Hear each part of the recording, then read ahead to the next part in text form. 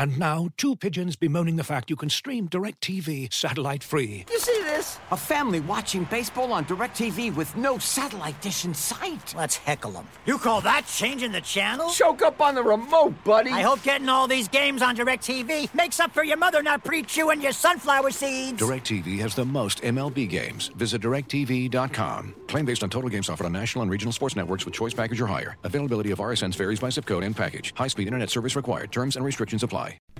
As you've probably heard by now, we've teamed up with BetMGM this season. We'll be using BetMGM lines to make all of our picks, and we'll have special offers for our listeners each week. If you haven't signed up for BetMGM yet, use bonus code The Athletic, and you'll get a 1-year subscription to The Athletic, plus up to a $1,500 first bet offer on your first wager with BetMGM. Here's how it works.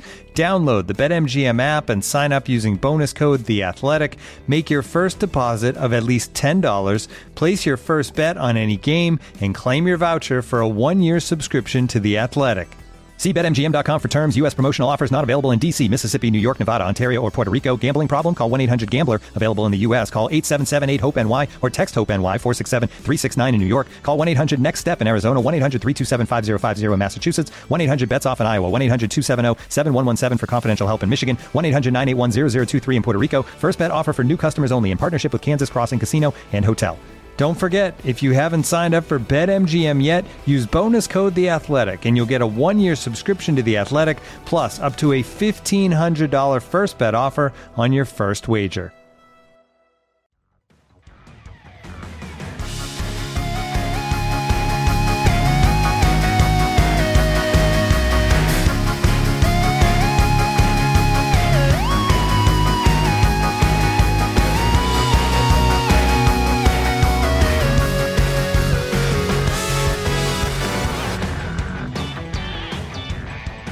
Hello and welcome to Front and Nationwide. This is the Athletics dedicated Blue Jackets podcast.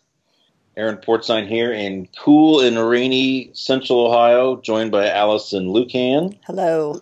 And Tom Reed.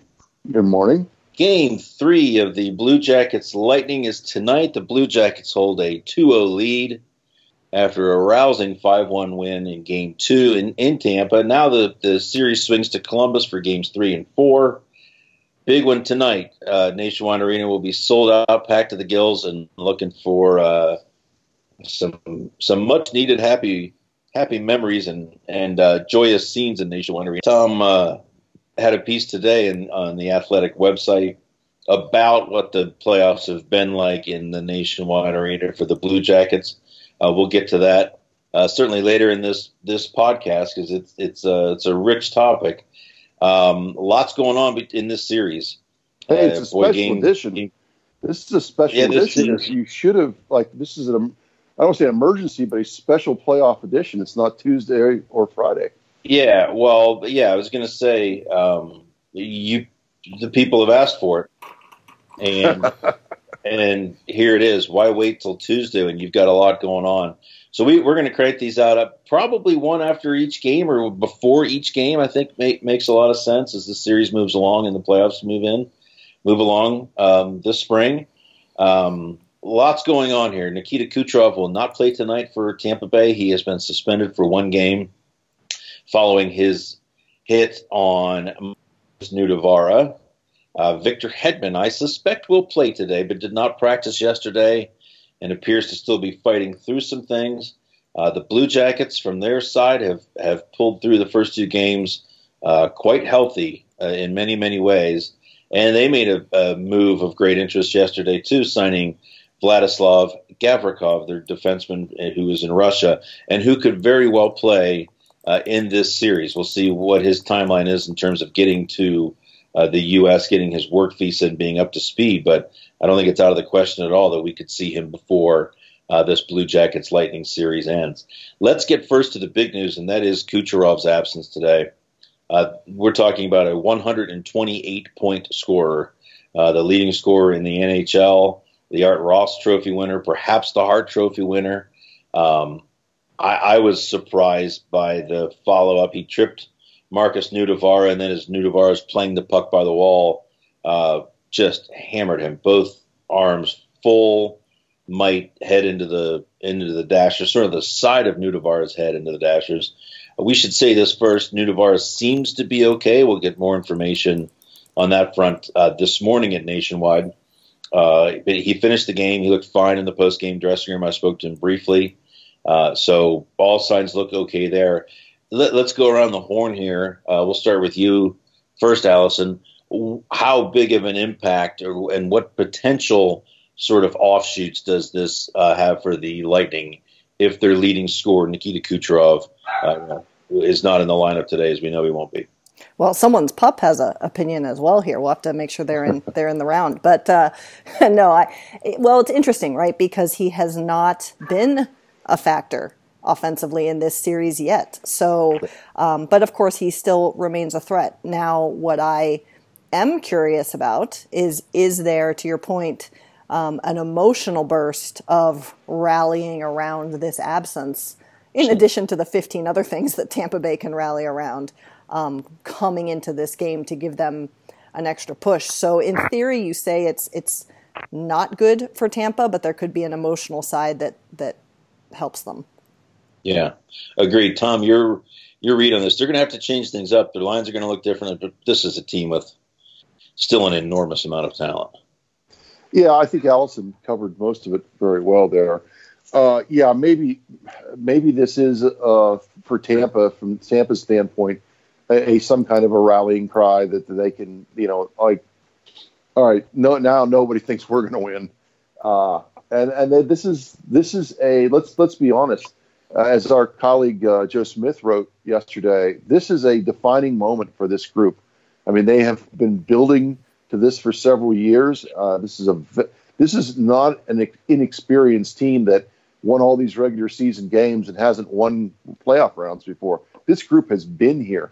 They're expected to get here. This is a massive game, and you hate to throw this word around I don't like the word a lot, but this is like a legacy moment for these guys. If they go out and go down 0-3. This is the group that was supposed to finally win it for Tampa Bay for the first time since 2004, and there's a lot of pressure on them today. Yeah, and it's clear that the Blue Jackets are doing something to really frustrate and confuse them. I go back to the end of last year's playoffs where they had a 3-2 lead on the Capitals and couldn't hold it. They lost that series 4-3, but they didn't score in the final two games. They were shut out. And certainly John Tortorella is not going to open his playbook, but you wonder what was derived from those two games, because I don't think you can look at anything in this regular season and say that's how you handle the Lightning. I think it has to be a total different tone. I think it has to be a totally different approach. I think the Blue Jackets, as much as they have preached safe is death, just from talking to coaches around the league, they're playing a 1-2-2. One forward in, they're keeping guys high, they're staying on the right side of the puck, and they're not exposing themselves to transition much at all to Tampa Bay. Tampa Bay is finding it really hard to find open ice. Even passing lanes that they're used to having there's always a Blue Jacket or a Blue Jacket stick there. What do you guys see? Because I think one of the challenges for any hockey team, and I think the Blue Jackets have seen this, there's this evolution of a team that doesn't have much talent that has to just work its ass off. And then you start to add talent, and you try to keep the work your ass off mentality. But the more you add talent, the more that other part becomes, it gets easier to let that slide. I think the Blue Jackets have suffered that the last couple of years. But there's something in the way that they're playing right now where John Tortorella has convinced these players that you can check your ass off, and it's not minimizing your game. It's not saying you don't have skill and you aren't as talented, as fast, as dynamic a player as these guys are, but this is what has to happen to win. And I think they have fully embraced that. They are frustrating Tampa to the point where they're not playing Tampa Bay's game because they can't, and now other stuff is starting to be affected by that. Are you guys seeing the same thing? Tom, you want that one first? Porty's ruining my story over here. Just kidding. We're illuminating it. We're selling it. Yeah. I think 17-3 on aggregate in regular season helps sell it, doesn't it? Sure. Basically, what they were doing wasn't working. Yeah, I mean, the trap to me was the story of the game the other night. They completely frustrated the Lightning with the trap. They just could generate no speed through it. That and the forecheck, the physicality of how they played. And I thought one of the most interesting things is as physical as the Blue Jackets were, and as hard as they were working to get bodies on people and push people out of lanes. It took two. They were only shorthanded twice. The tremendous discipline from the Blue Jackets in that game. I thought the other thing that was impressive was they showed this so many times on television and replays. Defensemen clearing out lanes as guys are getting ready to shoot. Sergei Bobrovsky did not have to face a lot of screen shots. He got a lot of clean looks at pucks, and it made his job so much easier. I don't know where you guys, I'll just pass this on to Allison. To me, I guess it's an easy. That was the most impressive playoff game I've ever seen the Blue Jackets play. I don't care about comebacks much more than the game one. Just a dominating effort and an almost flawless game. Yeah, I mean, and the other thing, too, that's interesting, and we're going to dig into this, that's why I'm teasing Porty here, is that they, in the third period, they actually switched to a 1-1-3 forecheck. Super on top of the puck. Very much. And I think you alluded to this, Aaron, but I think this is the key, and I think this might be what is woven into how John Tortorella is successfully selling this. I'm going to hopefully talk to some guys about this today, but everyone knows Tampa's fast. Everyone knows Tampa is one of the fastest. So to your point, the Jackets already had an acceptance that they couldn't play that game, right? Which makes you a little more open to say, okay, fine, then what's the adjustment that we have to play? Right. And then accepting this idea of the forecheck mentality of what they're doing and what it does. I think that if you look at a 1-2-2 or a 1-1-3, you can't half-ass that, right? I mean, if you're the one or the one and then the second one, you have to be engaged. You have to be active on your reads. So you have to be full on. I think it ties into the same mentality they use on their penalty kill. And even when they push into the defensive zone, whatever forecheck, either the 1-2-2 or the 1-1-3 that they use, it allows them to really set up nicely into their defensive schema.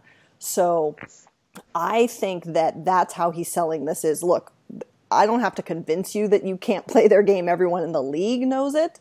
But with the waves that they're creating of defense on that forecheck and in the neutral zone, as Tom said too, I think it's just almost impossible for Tampa Bay to play their transition game. And I certainly don't want to say this is the only other reason, but I certainly hope that Victor Hedman is appropriately healthy enough to keep playing. We only know upper body, and I hope he's not playing through something he should not. But right. He is definitely struggling, and he is one of their most active transition players. So with him encumbered, plus the aggressive forecheck, those are two key things the Jackets are really able to capitalize on. Yeah, and it's go ahead, Tom. Oh, just as our colleague Pierre LeBrun mentioned in his column yesterday, I thought it was an interesting point. I can't remember if he was talking to an executive or a scout that said at this time of year you almost have to be two teams, right? You almost have to be able to play your regular season style of game and adapt in the playoffs. And sometimes you have to get a little, you have to grind the game a little bit. You have to be able to sometimes dump the puck and go retrieve it and to get your offense going. Tampa Bay doesn't want to do that. No. They just do not want to do it. And that's where I think a lot of the frustration came, that they're like, what's going on here? Why are these guys doing this to us? Don't they know it's our time? And they have not, in 2 games, in 5 periods, have not really adapted. Mostly, yes, I think mostly in the second game.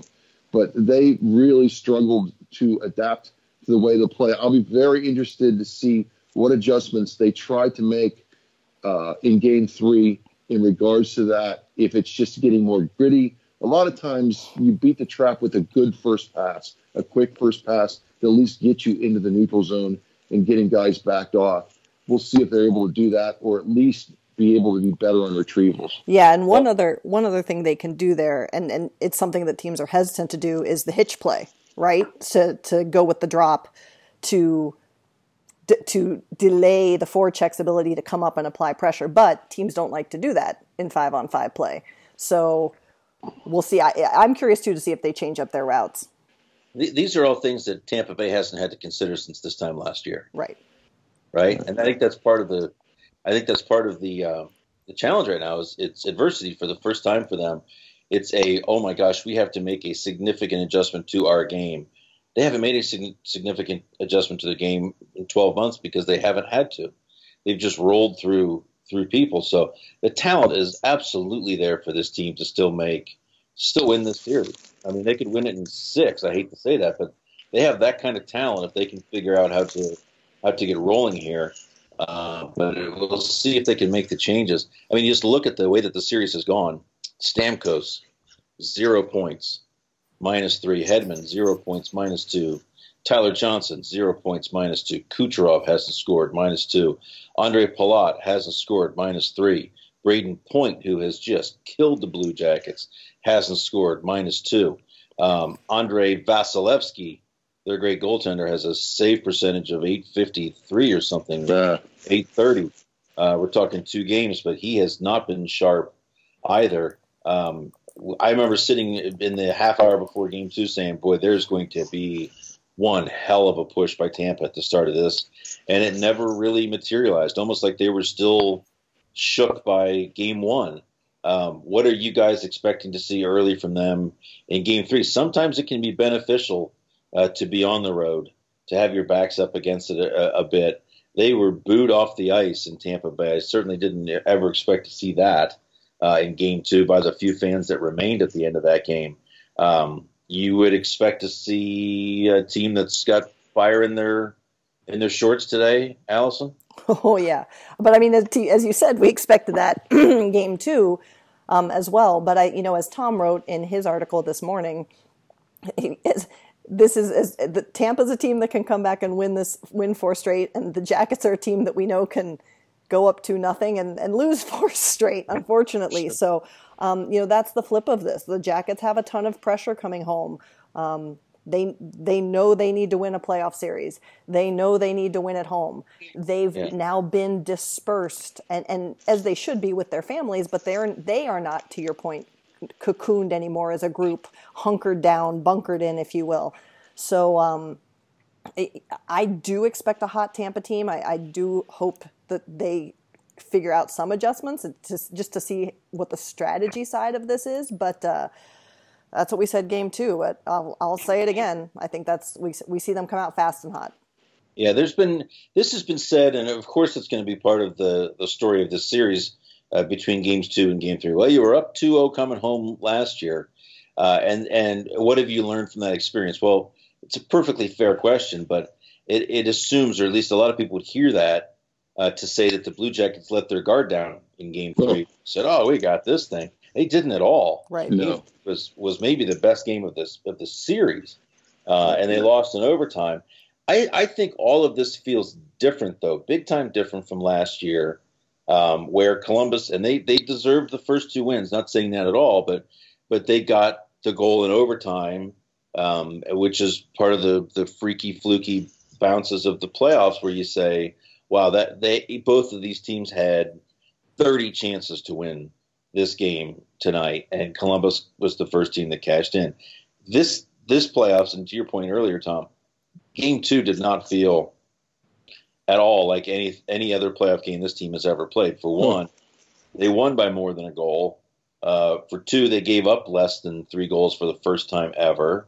It was an authoritative win. I just have a totally different vibe right now, allowing that things can change quickly. Of course, that's what a series is all about. But this feels dramatically different to you too, Tom, or no? Yeah, I agree. I don't think. Yeah, I think we talked about last year. When we've talked a lot about. I think we've actually gone almost 10 or 15 minutes into this thing without even mentioning Sergei Bobrovsky. I may have mentioned him once. Imagine that. But Yeah, I mean, if you remember, Bobrovsky he probably stole game 2 for them last year. It's probably one of his best games, even though he still gave up 3 goals. And they were fortunate to get out of there with that second win in Washington. This is just the opposite. This team, in 6 periods of hockey in Tampa Bay, the Blue Jackets were the clearly better team in 5 of them since the first period. And the other thing I think is you wonder if they get off to a good start tonight. The guy to me who has kind of avoided the heat in all this so far in Tampa Bay is Andrei Vasilevsky. I don't think he's been very good. I think he's been very ordinary. And they're going to need him to step up tonight and have a big game. Well, I know we're talking about all their big offensive stars that have not done anything, but to me, Vasilevsky has been very ordinary in this series, and that's a real encouraging sign for the Blue Jackets because they don't have Braden Holtby to come and rescue them like Washington did last year. Right, and have you guys noticed all the goals high blocker? When they have a chance to shoot, when they have time to shoot, that's where everything's going. Yeah. Allison? Yeah, I was just pulling up, of course, information, and I think Joe had this in his article yesterday as well, but again, we talk about meeting expectations and hopefully exceeding expectations, particularly in the postseason. And right now, Vasilevsky is the second worst postseason goaltender in terms of meeting expectations. He's given up 2 goals above average per game. So, and that's not with a ton of shots against either, to be honest. Is he experiencing some of the same mental challenges we've presumed Bobrovsky did of having the weight on his shoulders? Remember, this is a guy who last year talked about being tired and this year had a better workload and wants to be in the Vezina conversation, et cetera, so forth. All of the pressure we talked about for the skaters, it applies to him too. So is it in his head too much? But he's certainly below where he should be and definitely not above where he should be. Yeah, I mean, if you were out of the country or somehow incapacitated for a week and you started listening to this podcast right now, you would be going, "What in the hell are they talking about?" The Blue Jackets dominated the game too. They're up 2-0. Vasilevsky might be having issues with all of this. The Blue Jackets are dominating them offensively. What are you talking about? Right. And I think Blue Jackets fans are still kind of getting their arms around that too. I expect a wild one tonight in Nationwide Arena. The Blue Jackets may be getting some defensive help. Vladislav Gavrikov has signed his entry-level deal, 2-year deal. And now on Monday they began working on his visa. God, the Blue Jackets do a lot of this anymore, don't they? Like this season, the roster build never quite stops. Jarmo Kekalainen. They brought Alexander Texier over. Elvis Merzlikins over. Now, Elvis hasn't played yet. Probably won't.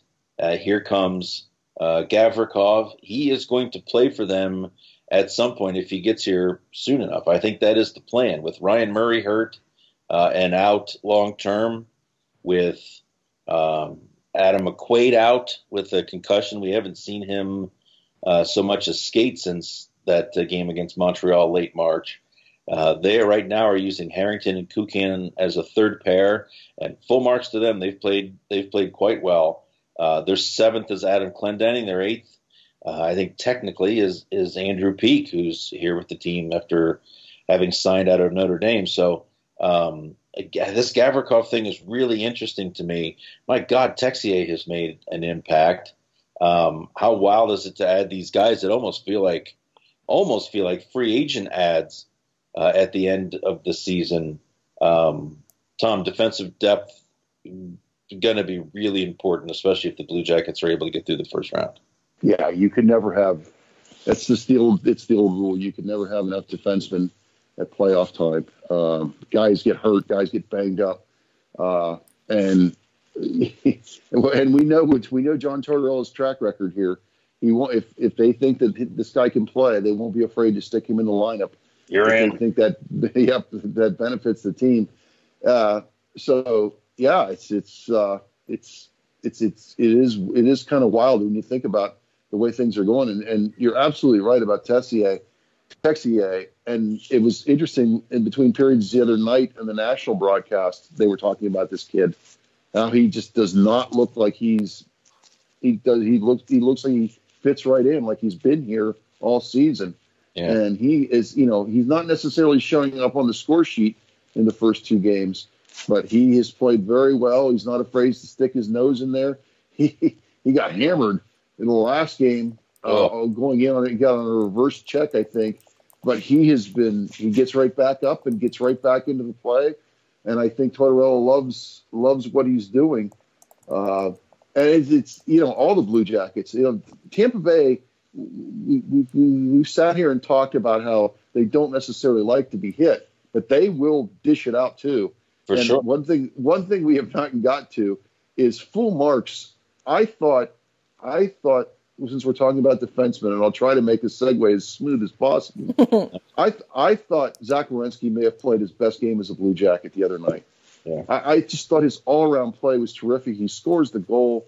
He was just all over the ice, and then gets involved in a fight with was it Gord or Point? One of them. Point. Who was Point? Okay. Point. Yeah. And I just Tortorella's reaction afterwards, priceless. I mean, you knew that's what Tortorella was going to say, something along those lines. But right. I think last night's game again is an example of how far the game the other night is an example of how far Werenski's game has come in the last 3 months. Is just being very comfortable playing a complete game. Yeah. Allison, I see in Texier, getting back to our man Texier, the play along the wall. That's the stuff that has really, really surprised me. He's bigger than I anticipated, as Tom has mentioned previously. I love the way that he as Torts will say, sticks his nose in there. Yeah, I mean, I do think that maybe game 1 was stronger for him than game 2, which that's fine. I mean, this is a kid playing his 4th NHL game, his 2nd in the playoffs. But I like, we talked about this in the last cast as well, is I think that to come cast. He comes in with no fear. And what I really enjoyed was Jarmo Kekalainen on the conference call he had with all of us yesterday, just kind of gave a little bit of an inside view that everything they talked to him about, he's like, I'm just excited. I'm just excited. and I think that really personifies what we're seeing from him on the ice. He's like, you want me to do what? Great, I'll do it. And guess what? I'm pretty talented, so I can do it. And that, to your point, goes to chasing after pucks, working hard against the wall, pushing into the zone, getting knocked down. I thought he was targeted maybe a little bit much last game. Getting knocked down, just getting right back up. So yes, I think it's definitely a positive track for he's 19? That's insane. Yeah, and if you're the Blue Jackets and Tampa is targeting Alexander Texier, I think you feel pretty good about yourself. Yeah, and that's that's the one thing, and we all know my soapbox about hits to the head. I did not like that hit on Nudavara at all. Just sheer safety of a player. And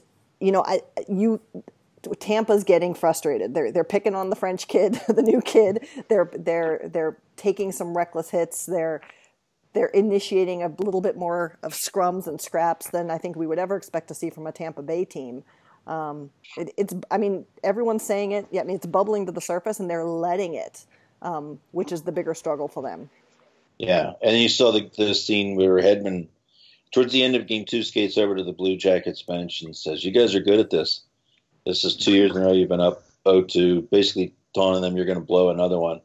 And Riley Nash just... That's the best part. It's Riley Nash. Yeah, I was in Boston. I don't know what you're talking about. I was in Boston last year. And then Josh Anderson Dubois appears on the scene. And then Hedman takes off. And, yeah, so, I mean, a long way to go here yet. But I think if you're a Blue Jackets fan, a Blue Jackets player, staff, what have you, you have to be absolutely delighted with the way that things have gone. And again, it's not been fluky or bouncy. It has been straight up ass whooping so far. See if they can continue it tonight, Game 3. Anything else to add from you guys? It's just I know folks are focused on this game, but AHL season ends today, I believe, and Cleveland, if I've got this right, Cleveland plays basically the team in front of them in the standings for, I believe, the final spot. So just something to keep an eye on, because if they're in, that's going to be exciting. And if they're not, does anyone come up? And to your point, Aaron, are there more guys coming in? Right, and they have not sent Adam Clendenning down, I don't believe. That's correct. Well, as far as we know, right? Yeah, I mean, the poor guys, I shouldn't say poor guys, it's a pretty good gig. But yeah, he's been up and down. Yeah. So good luck to the Monsters there. Tom, anything to add? No, I think I've just enjoyed a Sunday podcast. And so what the plan is to hopefully, as Aaron mentioned, I don't want to speak out of turn here, but maybe we can try to keep these coming after every game, or at least previewing the next game. Because if we'd have waited till Tuesday, we'd have had 2 games to cover. So unmanageable. It doesn't feel right. Unmanageable. All right. So hopefully we'll continue doing these as long as the team is playing. Yeah. Well said, host and moderator Tom Reed. Thanks for listening. Thanks for reading our stuff. There's lots of coverage, both from national writers, Joe Smith on Tampa Bay, Alice and Tom, myself on the Blue Jackets. It's all there, athletic.com. Thanks for subscribing. Thanks for listening, watching, reading, all that good stuff. We'll talk to you tonight after the game, and have a good one. Enjoy the game, folks.